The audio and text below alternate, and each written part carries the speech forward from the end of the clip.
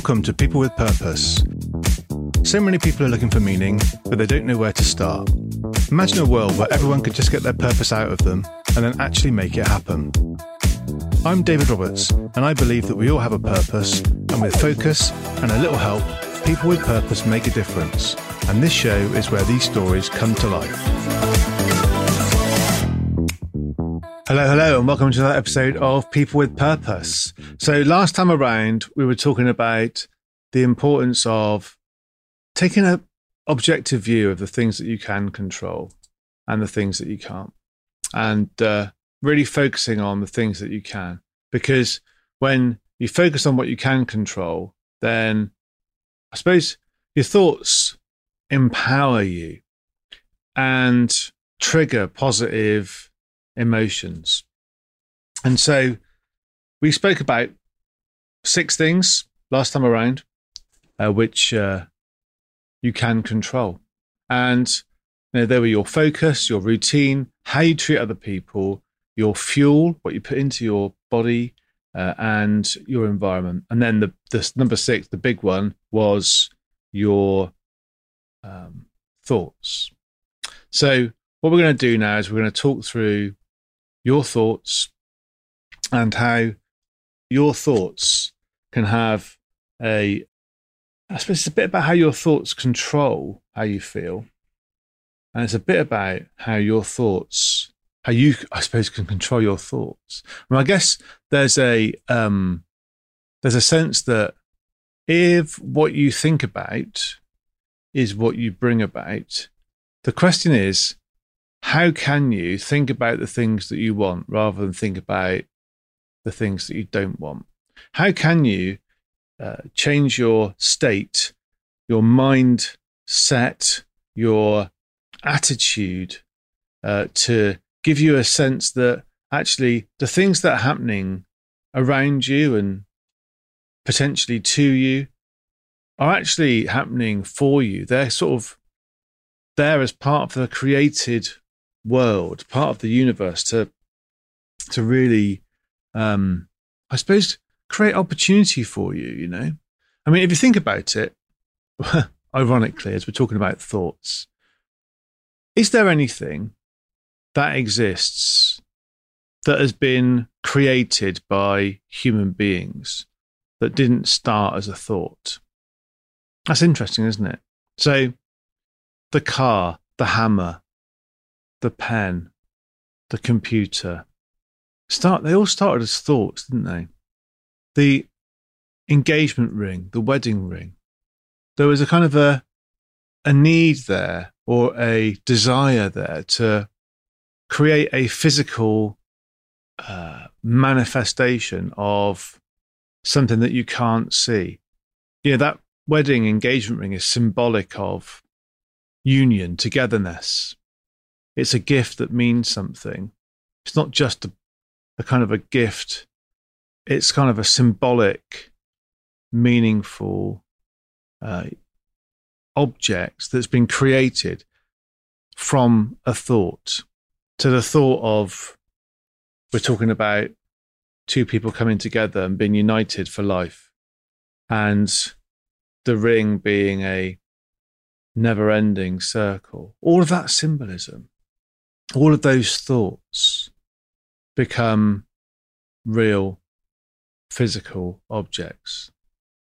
I mean, if you can think of anything that's been created by humankind that didn't start with a thought, I suppose the other thing that this stuff could have started with could be an emotion. Interesting, isn't it? What comes first, an emotion or a thought? I mean, the theory is that thoughts create emotions. You think about something and it creates a feeling. And if we go back to what sort of feelings it is we are born with, we're born with, I suppose, those feelings of security, which is why the two biggest fears that we have are the fear of loud noises, and the fear of falling. Isn't that interesting? And then what's the strongest feeling that we have when we're born? Well, it's love, isn't it? So then quite quickly our fear of falling and our fear of loud noises is augmented by a fear of being unloved, which can then evolve into a fear of not being good enough. And then if the things that happen to us kind of confirm that that's a valid fear to have, then potentially that becomes a belief. And I've spoken before about the importance of understanding those stories that you tell yourself and understanding which ones serve you and which ones don't. Which stories do you tell yourself that you need to examine, you need to debunk, you need to then integrate a new story and then turn it on, try it on, edit that story. All of this is thought, isn't it? It's thought. So if you think about those two circles, things that matter being one circle and things that you can control, and then your focus being where those two circles overlap.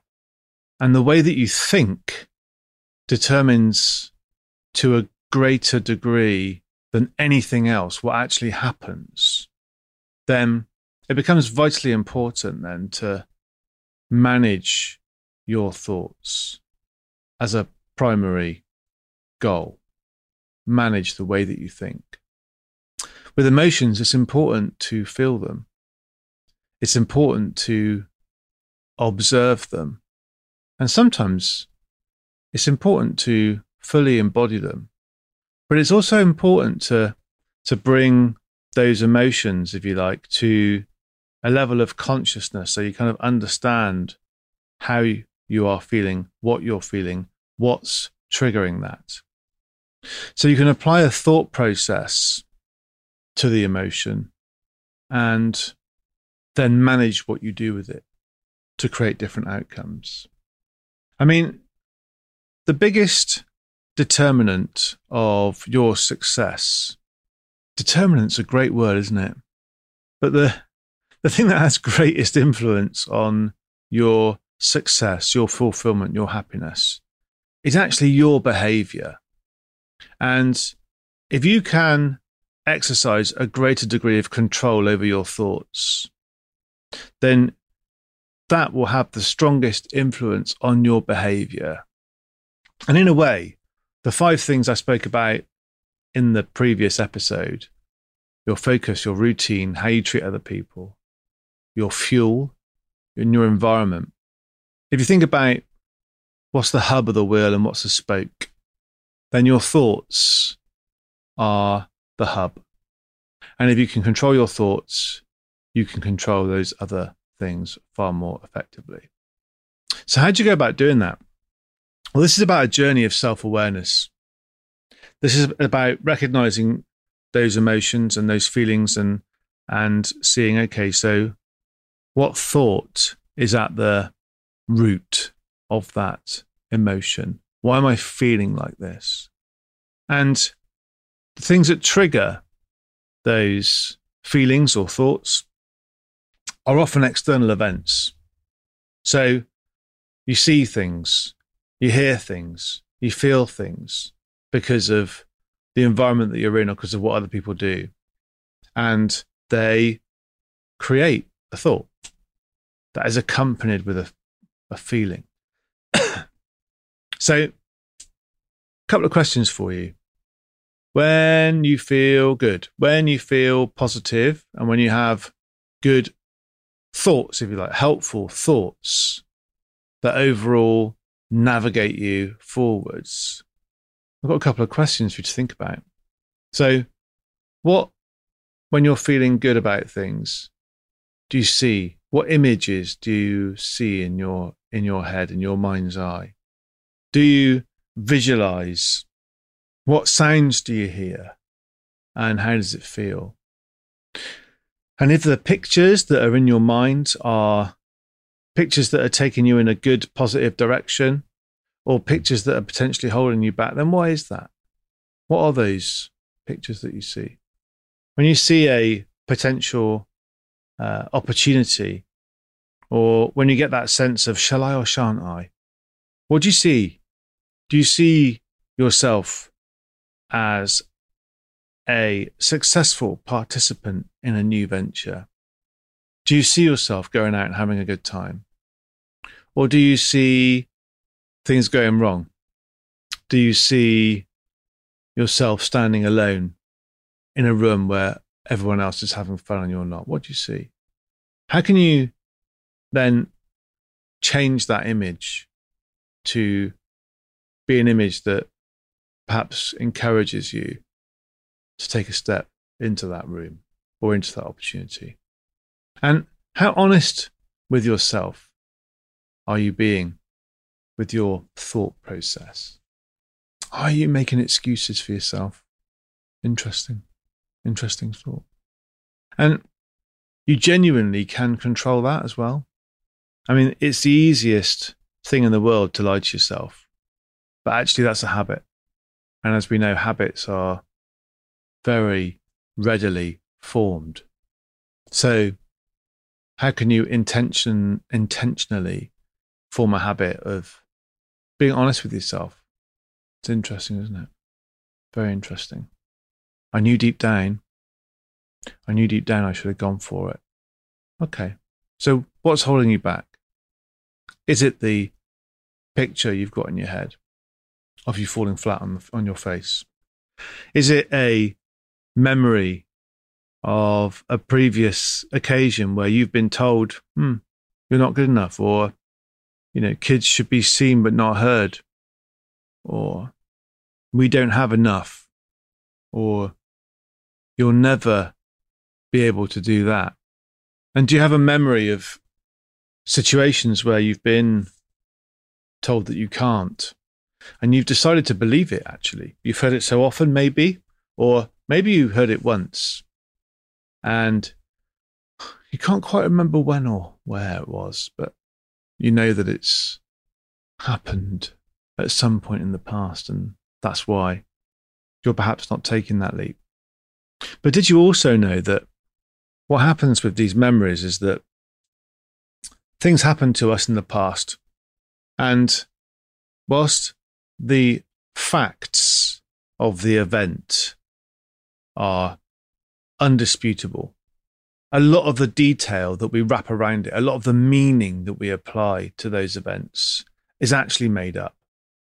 Have you ever been in a situation where you've walked into a room, you've seen an old friend, you've given them a wave, and they've looked right through you? How did that make you feel? Did you think they didn't like you anymore? Did you think how rude they are? Did you think, wow, they must hate me? Or what must they think of me? Was that your initial reaction? Or did you think, I wonder how they're doing? I wonder if they're having a bad day. I wonder if they need glasses. What did you think? And then if that's happened to you, what did that do? What did that do to you next time you saw that person, Or what did that do to you next time you spoke about that person? Your memory of that encounter could be one that's tinged with feelings of embarrassment or frustration or anger, when the reality is that no one probably saw you waving at somebody who didn't wave back. No one really cares, and nor should you, because the reality is it's probably got nothing to do with you. It's probably got everything to do with them. And in a way, the more worrying thing is not that they think ill of you, but actually the fact that you think that they might think ill of you. That's probably the more worrying thing. And that's just one example where there's an external event that can happen, and your memory of it can kind of be like transmuted into something that's really unhelpful for you. You might have been, I don't know, cheated on in the past, and that might be something that you carry with you now, either in a personal relationship or in a business relationship, which means then you've got a real challenge with trusting other people. Okay, I understand that. So how can you mitigate that? Well, look, with a thought. So other people you need other people in a business relationship, in a personal relationship, you need other people. So what can you do? Well, instead of having an issue with trust, make sure you've got it written down. Think about it. Make sure it's all clear and agreed in a business context. And then make sure that in a personal context with relationships, you're leaving room for love. So your memories can have a really big impact on your thoughts, your view of yourself. Fact is, we can't control what other people think about us. The only thing that we can control is what we think about us. So control your thoughts, manage your thoughts, observe them, take responsibility for your choices, and go easy on yourself. Remember that you can't control everything. So if you can live each day with the intention of being productive, positive, thankful, if you can understand what your focus is and focus your energy on things that you can control, and if you can take a moment to understand what's going on in that subconscious rattlebox that you've got that keeps talking to you, stopping you do stuff or making you do stuff, and take a moment to maybe close your eyes and take a quiet moment with your thoughts, then you can kind of set yourself each day in a way that means that you're in control of your thoughts, you're in control of your emotions, the emotions that come from those thoughts, better able to make decisions and able to make better decisions. You become aware of the impact that context has on that thought process. So at work, in a working context, I can control my thoughts and my emotions 95% of the time to make objective decisions, to give people space to perform, to create an environment where people can perform, where people can contribute and perform. And, when I'm running, I'm able to, again, control my thoughts, control my feelings about that. When I'm thinking about going for a run, I can make that decision to go. The benefits that I get from running are more evident to me than the potential for the pain that I might cause myself from going out and taking exercise. So pretty good there. But then, when it comes to family, this is kind of my personal nemesis, really. That's the time when I find it harder to control or manage my emotions because I care so much about it. But what I can do in that scenario is take some of the way I am able to channel my emotion, control my emotion and my thoughts in those sort of more, like I say, in work, running, other things where I'm better able to control my thoughts and my emotions. I'm able to take that and work through, okay, so what is it that I do differently in that scenario? And you can do the same.